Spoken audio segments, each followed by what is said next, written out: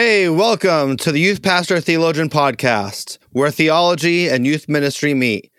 You can learn more about Youth Pastor Theologian online at youthpastortheologian.com or find us on social media at Youth Theologian. I'm your host, Mike McGarry. Thanks for joining us for this conversation about practicing theology and youth ministry.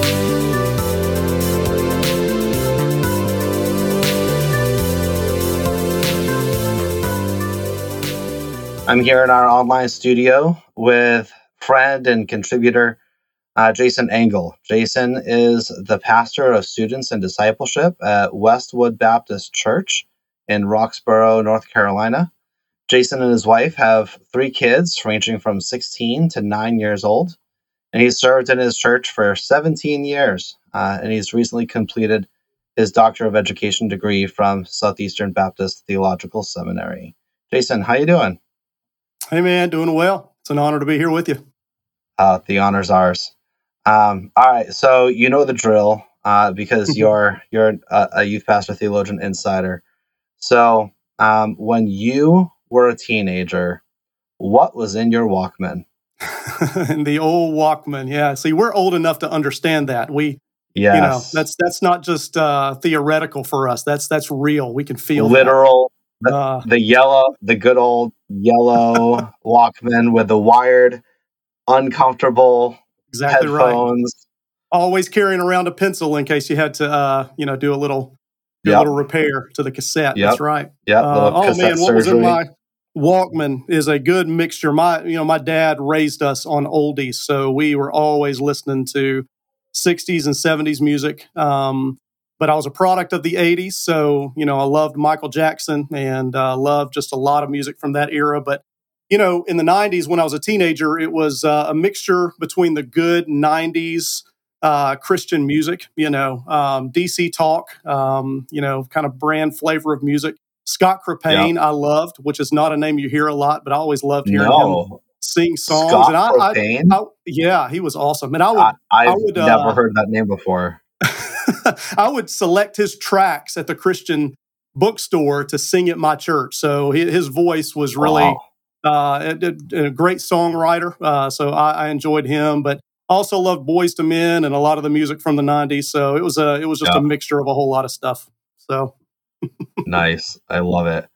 Yeah. And then you convert the Walkman to the Discman. That's right. Which the was Discman. Much more difficult to walk around with. Yeah. Right. You always had to keep it exactly flat. The hand shock absorber. Right. And then you put it in your car. I wonder how many people my age got the Discman the exact same Christmas morning that I did, only to be so disappointed to go outside and put it on your hip and start running and realizing this doesn't work. You can't do it. This is not going to work. Oh, man. So many of us. Yeah. Right. So many of us. And then for me, it was the Discman in the car with the cassette player, right? That you would connect the Discman to your cassette player so you could play the CDs through there. But every time you go over a bump, it was just skipping every and all the young guys right now. I think I did that for maybe 2 days, and then it was done. What's happening? Yeah. Right. Oh, it was so frustrating. So here we are, old timers, right? And old timers, that's right, man. I'm really this is why we call veterans, right? Veterans is much more dignified than old timers. That's right. Yeah, it's much better. But yeah, so I'm so thankful for you and for other veterans like yourself in Youth Pastor Theologian. So I've been really looking forward to this conversation for quite a while about your Doctor of Education dissertation. So is titled Teaching Towards Biblical Knowing, Developing a Student Ministry Pedagogy that Helps Students Connect Faith to Life. Yep. Could you give us like a 30-second flyby of your dissertation, and then we're going to dive into some of the topics about discipleship and making a discipleship plan. Sure, I'll do my best. So really, 2 things drove my interest in pursuing this topic. One is just, I think, for all of us that are in student ministry, the apostasy rate, students dropping out of student ministry. late in their teenage years after getting their driver's license. And, whatever you believe those numbers are, some people believe that some of those numbers are conflated, others don't. We know that there are students leaving our student ministries. We experience it and we see it. So that was one thing that kind of was nagging me. I wanted to find some answers to that. How do we practically respond? And then another one was just how do we teach students well? There is the problem in student ministry of pragmatism, and that is a big problem that I see in student ministry. And I think a lot of that is due to aimlessness. So I really wanted to discover, are there biblical objectives that we ought to be leading students toward? What is the biblical objectives that should set how we do student ministry, how we minister to students, where are we trying to take them? And I think that is the cure for aimlessness, right? If we can understand the end, if we can understand what we're moving toward, I want to begin with the end in mind so that we are moving towards something and doing the best thing instead of a bunch of good things. And so, I narrowly kind of came to the conclusion that I wanted to look at the prayers of Paul. Paul makes this statement in Colossians 1 towards the end of the chapter that he wants to, the reason why he toils and struggles and strives and leans into suffering is because he wants to present every person as mature. And that to me is an objective. That is Paul's objective. That's why he does everything that he does. And so I've always loved the prayers of Paul. And I kind of, wondered if this is Paul's stated objective, then the way that he prays for the believers that he is toiling and striving on behalf of, then certainly we see something in those prayers of aspects of this objective and how he pursues the objective of spiritual maturity. So if we can identify those in Paul's prayers, that gives us a measure as student pastors to say, okay, are we pursuing the same things that we see in the scriptures? And so that's really what I did. I looked at the introductory prayers in Philippians, Ephesians, and Colossians, and just started with a blank slate. What do I see here? Can I identify some aspects to this overarching objective of spiritual maturity? And then, how am I doing in pursuing those things? So that's kind of in a nutshell what the dissertation was about. That's awesome. So let's dig into some of that. So you talk about planning discipleship with the end in mind. Yeah. And you also talk about the dangers of pragmatism. Yeah. What do you mean by planning your discipleship with the end in mind while also avoiding the dangers of pragmatism? What does that mean, and what does that look like? So let's talk about pragmatism first. I think pragmatism, it may sound like a really bad thing. I think that we do it sometimes without even knowing that we're doing it, and even we can do that well-intentioned. So pragmatism is just doing what feels right in the moment, what we think works. And I think that so much of student ministry is driven by this question of what will work, what will get them here, what will keep them here, what will they love, what will bring them back. And so we make a lot of our decisions based on those kinds of questions. Exactly. Getting them in the door, keeping them in the door, And I mean, even in our teaching, what would be good to teach right now? What series do they need to go through? What part of the Bible do I need to teach? Or what, and again, some of those are good questions. They're not bad questions, but they can become aimless if we don't have an overarching view of where we're trying to take students. What is our task? What has God called us to do as student pastors? And so if we can gain a vision for what we are trying to achieve in those years that we are stewarding these young lives, then we can begin to make better decision to move towards what is best. And, that really is the function of objectives, really in any educational situation. Is that in education, we always want to start with the end in mind. We want to first define where we're wanting to go. And if we can do that, then that will begin to direct each step towards that, so that when we evaluate, the question isn't just, was that good, or how do we feel about that? The question is, did it move us in the direction of our vision? And so I think that's one of the great correctives that I would love to see happen across the landscape of student ministry, is more student pastors beginning with the end in mind, sitting down with their team, sitting down with the pastoral staff, and beginning to ask that question. Why are we here? Why do we exist? And at the end of these 6, 7, 8 years that we have with students, what is it that we're wanting to produce? What are we wanting to see happen in their lives? And then when we have that answered, when we have the why answered, then we can go back and answer the how and the what and all of that. So that's what I mean by that. We need to combat pragmatism by stop being aimless and get a vision for where we're wanting to go. And I believe that with all things, we should get that from the Bible, right? When we can identify that, then we can begin to plan every step towards that. Mm-hmm. Yeah, I think that's really good. I mean, I agree. I think there's a lot of conversation among youth workers about just how do we keep attendance up? How do we get kids in the door? And then there's even just this whole like the ends justify the means type of approach to programming. That's right. And well, if it, if these, gross games and silly games are what you need to do to get kids in, and then you preach the gospel, what's so bad? What's bad about that? Why wouldn't we do that? Right. So just how do we think through these types of issues and these questions? When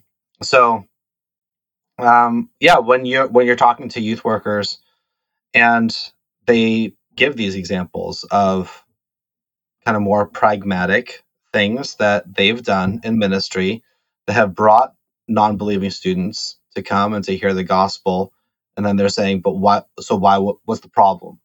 Right? Why wouldn't I do that? How do you respond? And again, it's not diagnosing bad things. You may identify some really good things that you're doing, but the question is, can you answer why you're doing that? And is the why tied to a greater vision that you have? It's not eliminating everything that you think is silly or just fun, but where do those things fit in where we're wanting to go? And ultimately, what are we being driven by? I'll tell you a quick story. Several years ago, I got our student leaders together. We had about 9 or 10 at the time. And I was interested to see if we were all moving in the same direction. So I asked them to follow a link that I sent them to take a little survey. And in the survey, all I asked them was list 3 to 5 objectives that we want to see take place within a student's life by the time they graduate. Just what are 3 to 5 things that we want to see happen? What do we want to see that is true about them? And I got, I think, 26 responses back from the 9 or 10 leaders that we had. And so I sat down with them the next week and I said, okay, here's what I found. I got 26 responses and 14 different answers. And so I said, what does that tell us? And immediately they said, we're not all on the same page. We're not all singing from the same sheet of music, And so it was a good way to show that we're trying to bring a shotgun approach into this. And that's really not going to move students in any tangible direction. They'll graduate the student ministry with some good things, but are we moving them towards a vision that we have? And our subsequent conversations and the way that we began to define what we do were so good after that. But we needed to see that. We needed to see that none of the answers they gave were bad. They were all good, but none of them were best. And so from there, we were able to define that. Yeah, that's really good. That's really good. So when we're thinking about teaching, right, and we're preparing our message, it's really easy for us to spend so much time thinking about the message and the content that we are going to unleash and bequeath upon our students, right? I will now grace you with my almost infinite wisdom. That approach can still lead to some really bad teaching because it's not keeping the actual student and learner in mind. So why is it crucial for teachers to really think about the people who they're teaching and to develop a more robust understanding of knowing? And what do you think we've gotten wrong in student ministry about that? Yeah, there's a lot of different answers to that. I'll touch on a couple of things. Number one, through the course of doing my dissertation, I really got to read just some great resources by some authors who are saying a lot of really good things in the area of philosophy, especially in the area of epistemology, how we know, and then the area of ministry and teaching. And one of the common threads I found pretty quickly is that they were all diagnosing the same problem. And what they were highlighting is the fact that, everybody understands what Descartes said, I think, therefore I am, right? And all of these authors were saying that we have kind of carried that forward in the way that we understand the human. And that doesn't quite synthesize with a Christian view of who we are. The problem with that is we've carried it into discipleship. And so we we latch onto this belief that if I just transfer information, then we will see behavioral change. And this is what this idea has kind of bred. But if you look at the scriptures and how the scriptures describe who we are not just brains. We are brains, we are minds, we are hearts, we are body. And Craig Troxell has written a great book called "With All Your Heart," and in that he shows how those things really make up the center of who we are. So a lot of times when the Bible is talking about the heart, it's talking about the mind, and when it's talking about the mind, it really has the heart in mind as well. Mm-hmm. And so that led me to understand that I need to have a more robust understanding of who the students are that I'm teaching to. Yeah. To understand that I'm not just transferring information to them and then just hoping that it'll all work out in their lives. I need to understand, specifically with my dissertation, what is knowing? Is knowing something that just takes place up here in our minds, or is that something that takes place in our minds and in our hearts and in our bodies? And, Dr. Esther Meek was really helpful for me in understanding better about what it means to know, and how we know in all manner, not just know God, not just know the scriptures. But ultimately, I want students not to just gain information. I want to see them begin to walk the way of Christ. And so that's going to be more than me just transferring information and just hoping that they connect the dots. So that's one of the things I think that we get wrong just simply because we don't know our students.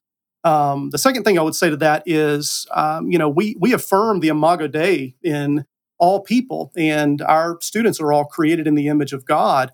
But that doesn't mean that there is a conformity there. There's a great diversity there in the way that we image God. And we need to understand that not everybody learns the same way. Not everybody understands and comprehends the same way. And so one of the challenges for me, especially as I've gone through school, is to understand I teach a certain way, but not everybody learns the way that I teach.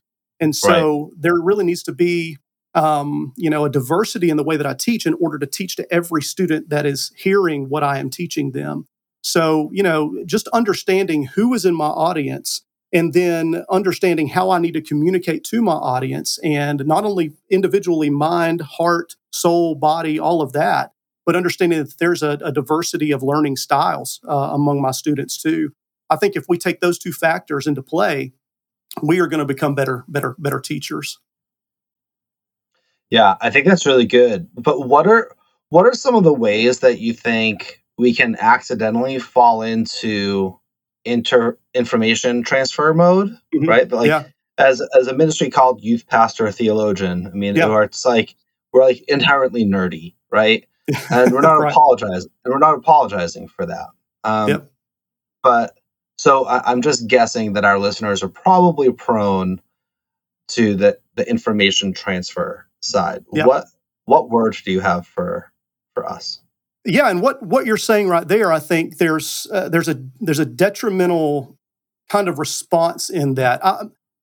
I hate the way that a lot of people hear the term theology and they immediately equate, thick theology books and, sitting in a library with a bunch of leather-bound books and, just spending hours on end reading these theologians and different languages and all this stuff. Really, my study in my dissertation has centered me more on theology because I understand that the centerpiece of theology is coming to know and love God. Like that is what theology is about. And this is one of the distinctions that needs to be made more, I think, in student ministry is that we are not leading our students. The objective is not to lead them to learn more about God or know about God. It is leading them to know God. That's a huge distinction. Yeah. And so if I pour into students for 7 years and they can ace doctrine exams, but they do not have a love for Jesus, they're probably not going to continue following him. And as I look back on 20 years in student ministry, I can identify students, and it makes my heart so sad, that left and knew a lot. And probably because I had been so heavy on information during those years, that they left and fell off from following Jesus because I had not led them to follow him. I had not lifted Christ up for them to behold and to treasure and to love, even though they could spout out a whole lot of things about him. And so I would say that if our idea of theology is just tied to the brain and the information that we know, I would say that that's false theology from the get-go. Yes, we need to love the Lord with all of our minds, but we're also to love him with all of our mind, heart, soul, and strength. And so teaching to the whole person in that way and leading them in more holistic theological response to God, I think should be more the aim of what we're after. Mm-hmm. Yeah, I think this is really good. I don't know if you were able to catch an episode a few months back with some friends from the UK talking about top-down and bottom-up approaches to ministry and discipleship. But I'm going to link that in the show notes here because Gareth and Robin had some really helpful frameworks for that I think is reflected in what you're saying too. That it has to do with teaching and experience. It's not teaching or experience. It's not the practical life skills or teaching heady doctrine. That's exactly right. It's that discipleship is where life and doctrine meet. And it's really interesting, Mike. In the first chapter of my dissertation, I spell out, why sort of I'm writing what I'm writing. Yeah. And in the research, it was interesting to me that a lot of the students who have left the church, the reasons they give for why they left the church is that what they learned in church was not relevant to their lives. Yeah. And then on the adverse, when you look at students who have stayed in church and stayed tied to church, the central reasons that they give for why they stay is because they see how relevant their faith is to life. And that's the danger. If we're just teaching to the mind and just offering information, we're never showing students how this stuff connects to their life and what faith looks like in a tangible way. Yeah. Students are they're looking for answers. They want to know how this stuff speaks to life. And we've got to, I think that's our responsibility as student ministry leaders is to not only present the truth, but help them to make those connections, so what if this is true? And that's a question that I'm throwing around a lot with our students. At the end of a message, I'll say, so what? As we transition to our small groups now, that's the question. So what? What if this is true? What does it mean for us? And I think students appreciate that, understanding how their faith informs their life, how it shapes life. But we've got to connect those dots for them. Yeah. And one of the questions I like to ask students is the so what question, but not so what does this mean? What if this is true? But so what if this is not true? Right? What if this wasn't true? What difference would it make then? And to kind of flip it upside down, like what if God isn't holy? Right? What if God what if there is no purpose to your suffering? What then? Right? So, to kind of flip it on its head a little bit and invite students to chew on that for a little bit. Absolutely. Can sometimes bring out some different nuances. And so you talk about discipleship as alignment. What do you mean by that? And what's that look like? Man, that's been one of the biggest things that I have. It dominates a lot of my thinking. That's one of the things that I've learned through this whole process of writing my dissertation, and something that I hope to give a lot more thought to throughout the rest of my life. Just unpacking that. Yeah, the more I move along, the more I see that really is what discipleship is. It is alignment. Scripture speaks of us as humans outside of Christ, that we are dead in our trespasses and sins, that we are in darkness. And so much of sin is cast in deception. And the truth is, we are still people created in the image of God, and we are trying to work out what our purpose is and what the meaning for life is. And our students, man, this is in the sweet spot of the questions that they are asking in life. Like, who am I? Why am I here? What is it that I've been put here to do? And outside of Christ, we are going to write our own story. I was just having this conversation with a brother this morning that when we are disconnected from the story of God, we are going to write our own story. And that's what we see sin is. And because we are cut off from God, we don't have the capacity to know God as fallen beings. We're just going to try to weave this together. We want to be the master of our own soul and the captain of our own ships, however you want to put it. We're trying to work out our own purpose and what is the meaning of life and all of these things. So there is great deception in sin. I love how Dr. Del Tackett with the Truth Project, he says that sin is insanity. And I think that that's a great definition for it, right? Yeah. That it is believing something that is not real. It's also looking for something that we already have in God, in Christ, outside of him, right? We're looking to something else that cannot be sufficient to be sufficient in some way that God already is sufficient. That's what sin is. Yeah. And so when we are saved, the Bible uses this light, dark, kind of contrast all the way through the New Testament and even in the Old Testament, that his light has pierced the darkness, that we are regenerated, we have new hearts, that we are dead to sin and alive to God. And so now, I love how Ephesians puts it. I have this open right here. It says that in him we have redemption through his blood, the forgiveness of our trespasses according to the riches of his grace, which he lavished upon us in all wisdom and insight. And then listen to verse 9, making known to us the mystery of his will, according to his purpose, which he set forth in Christ as a plan for the fullness of all time, to unite all things in him, things in heaven and things on earth. There's the objective. Like, what is God's objective in redemption? Right there it is. It's to unite all things in Christ. And so what has happened in redemption is he has placed his spirit within us. And now as we grow in our knowledge of God, we're growing in our knowledge of his will. And he is, through his spirit, he's aligning us with his will. He's aligning us with his story. And so that's made redemption and sanctification come alive to me. Where at one time, I just thought of it in terms of morality, right? The Spirit is working in me to make me a more moral person. But now I'm understanding that it is within this relationship with God. That's the other objective, right? He has saved us to bring us back to himself. It's through this increased knowledge of God, through relationship with him, that I'm also coming to understand what the story of God is and how my life should be aligned with it. And it's only in alignment with God and his will that we experience peace and shalom as we ought. Now, we still live in a broken world, but even in the midst of the brokenness, the only way that I'm really going to experience peace in that is through alignment with God's will, understanding why, to some degree, things are going on the way that they are, understanding that God is in control, that he is sovereign, and understanding the picture for the objective of where he is taking all of this. That results in peace now. It also results in peace and shalom in the way that I live my life. I want to live my life in rhythm with God and his will. Yeah. So it is God bringing us into alignment with how things really are, and that begins with the knowledge of him, right? Yeah. So I'm more and more understanding discipleship as that. How do I help my students understand the reality of God? And how do I begin to help them and challenge them and encourage them to understand the reality of everything else in light of the reality of God so that they can experience true relationship with him? And so, that's kind of what I'm talking about with alignment. That's so good. And I think we try really hard to do that.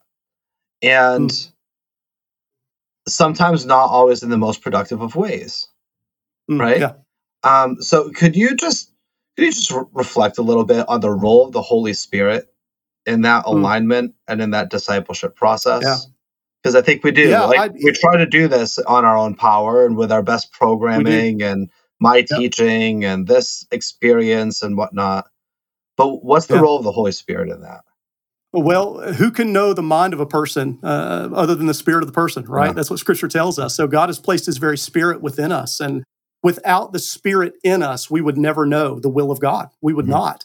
So we have God dwelling within us in this person of the Spirit. And what is so beautiful about these prayers of Paul, I'll just point to that, as there's so many places that you can look. But, in these introductory prayers in Ephesians, Philippians, and Colossians, it uses a lot of similar terminology, wisdom, insight, discernment, understanding, revelation. These words that Paul is praying that the people would come into wisdom, would come into understanding, that you would gain this. And by the way, the thread that weaves it all together is this word epignosis, a word for knowledge. So Paul is praying these prayers with the assumption that believers are already growing in a personal knowing of God through relationship. Yeah. So that's the only context within this will happen, right? But in every single one of those prayers, all of those terms are coupled with the work of the Spirit. It's the Spirit who imparts this wisdom. It's the Spirit who imparts this understanding. It's the Spirit who imparts this revelation and this discernment. So the Spirit is absolutely vital, because it is the Spirit that illuminates the eyes of our hearts, as he prays in Ephesians, right? That we would know these spiritual realities, that we would know what is really real. Because here's the truth, Mike, for our students and even for us, most of the time what feels natural to us is not what's real. And that's what we're dealing with in our world today. Like we are giving so much authority to our feelings and our emotions when they feel the most natural to us. That's the most real thing that we feel, but they are absolutely deceptive. The Bible tells us our hearts are sinfully wicked. They're deceitful and sick. We can't follow them. So we have to help students understand that, and that it's only through a growing relationship with God and the work of His Spirit that He can bring us into alignment with what really is real. And those are the things often that our eyes don't see and our physical bodies can't feel. And a lot of times that can be, our emotions can be out of alignment with what is real. So we need to be brought into alignment. We need to measure that according to Christ. And, when you begin to help students understand that that is the connection between faith and life right there, and you continue to go back to that, and you continue to move in the direction of what Paul is praying that these people would, that these believers would realize and know, that's what I want for my students. What Paul prays, that's what I want for them, right? More than a fun experience, more than just a great time, more than just retaining ability. I want them to know these things. I want them to experience the full effect of the gospel in their lives. And that's only going to happen if I am driven by the scriptures and I'm pursuing the right objectives. No? Amen.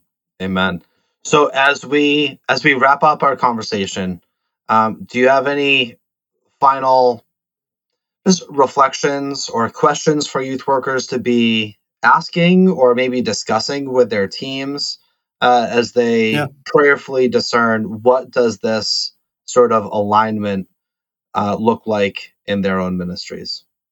Yeah, I think one of the greatest things that one of the greatest starting points is to ask the question, and I ask this on about a yearly basis with our student ministry leaders. Why does our student ministry exist? I think that's a question that we're scared to ask, but that's a very healthy question. We need to be able to answer that question, and it's not just because our church needs something for kids. If that's or your because answer, we need a job. That's right. Right, and it's not just about job security. Yeah. So it's important you come up with a good answer for that. But no, I think that's a good starting question. Why are we here? Why do we exist? And that from the secular realm, Simon Sinek has helped people understand this. I've also heard some ministry leaders talk about it. But that golden circle of why, how, and what. Most of the time, student pastors are asking, "What do we need to do?" Right? When the truth is, we need to understand our why first, and then the why defines the how, and the how defines the what. And it really needs to work in that direction in order for us to do the best things with the time that we have. So that would be one thing. Second is just, students can handle challenge. And I know we've talked about this before. I've seen you communicate with others before, and I'm not just talking about high theology. I'm not just talking about using, $10 theological terms. Yeah. Our students need to understand the fullness of the gospel. And one of the problems in our context is that we have an anemic understanding of the gospel. For far too many people, I think the gospel is just the plan of salvation. No, that's an aspect of the gospel. But the gospel is so much bigger. The gospel is also this cosmic announcement that God in Christ is uniting all things in Him and that He is eternal King, right? And so I think that we need to not be scared to push our students into the depths of the gospel and help them understand that the gospel speaks to all areas of life, and that the truth is we can pursue knowing God our entire lives, and we're barely dipping our toes into the ocean of who God is. And, from a theology standpoint, I would say one of the best correctives I have made is every time I teach from the scriptures, I'm always trying to point to an attribute of God or attributes of God that are highlighted in this passage, because it is all about Him. And I think that we have begun to operate primarily from a humanistic hermeneutic, which means we lead with the question, what does this say about me?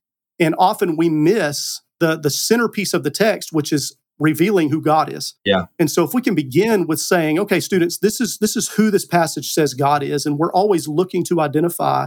That's one of the things that I challenge them to do. From our passage tonight, who is God? We've walked through some of these attributes. Now you tell me, who does this communicate God is to us?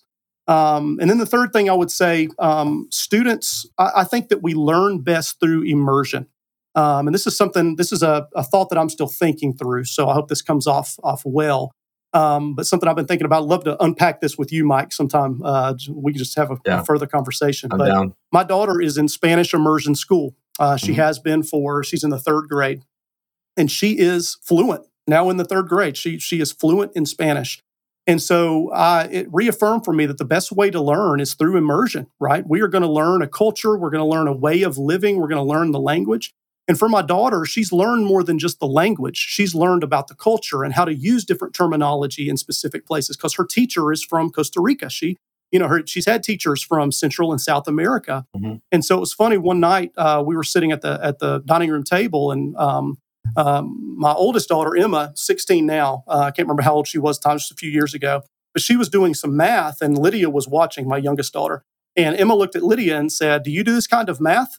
And Lydia looked at it and she studied it for a second and she said, "Yeah, we've done a little bit of that, but I don't know what to call it in your language." Talking about English, And so I'm sitting here thinking, wow, there's something to that. That she has been immersed, so she doesn't just know a second language. That's almost a part of her culture. Yeah. Mike, that is what needs to happen with us in the gospel. Yeah. So I think the more that we can immerse students into the story of God, the more that they're not going to just learn, bullet point answers. They're going to learn this way. And that's what Jesus says, "I am the way, the truth, and the life." He calls us to follow him as the way, not just as a set of principles. Yeah. And so, I'm wanting to help parents especially understand how to use the story grid, creation, fall, rescue, restoration, to answer every question their students have, especially about culture. What are God's creative purposes for this, and how has sin distorted those purposes? How does Jesus redeem this, and where is this all going for eternity? If we can begin to push students through that grid, we are immersing them in the story every single time to point to it as the standard of truth. And I think the more that we do that in student ministry, you can take song lyrics and do that with that. You can take a movie plot and do that with that. So I think it's important to shape the hearts of students, and I think it begins there. To not just teach information, but begin to immerse them into the gospel, which is a culture and a language all its own. Because ultimately, we don't want them to just know a bunch of stuff. We want them to be gospel people. And that is the objective. We want them to pursue what in eternity is going to be an eternal life abiding in the full presence of God. That's the treasure. Yeah. And that's what we want to pursue. Amen. Yeah. I think as I'm thinking about the immersion, the theological immersion, I think that's just why gospel culture is so crucial for our ministries. It's not just about information transfer, and it's not just about having really fun games, but what is the gospel culture of our church, of our ministry, and frankly, what's the gospel culture of our students' homes? How are we helping parents to lead Christian families where kids are immersed in a gospel-shaped life, so they understand what does it mean for us to live weekly, daily, normally, according to the alignment. And what if we looked at the fun things? You're right. What if we looked at the fun things we did, and we asked we gained a vision for wanting to see a gospel culture, even in the way the students relate to each other in fellowship and games. Absolutely. Right? Yeah. That is a picture that we are wanting to move. Yeah. I mean, we are wanting to move towards an objective that's bigger than the games. We don't want just students to like each other. We want to see them living the gospel out with each other. Yep. And that is holistic discipleship, man. That's what I think we have to pursue. Hey, I would love to keep talking about this, but time is out. So, Jason, I'm so thankful for you and thankful for your friendship.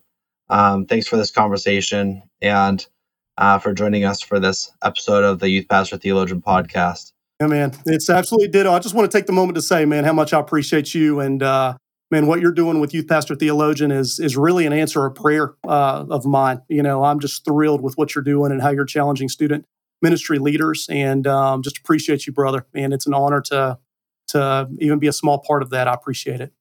Yeah, well, the appreciation is mutual, and it's not what I'm doing, it's what we're doing, and you're a part of that. So I'm very, very thankful for you. Well, thanks for joining us for this conversation. Please visit youthpastortheologian.com to learn more about our resources.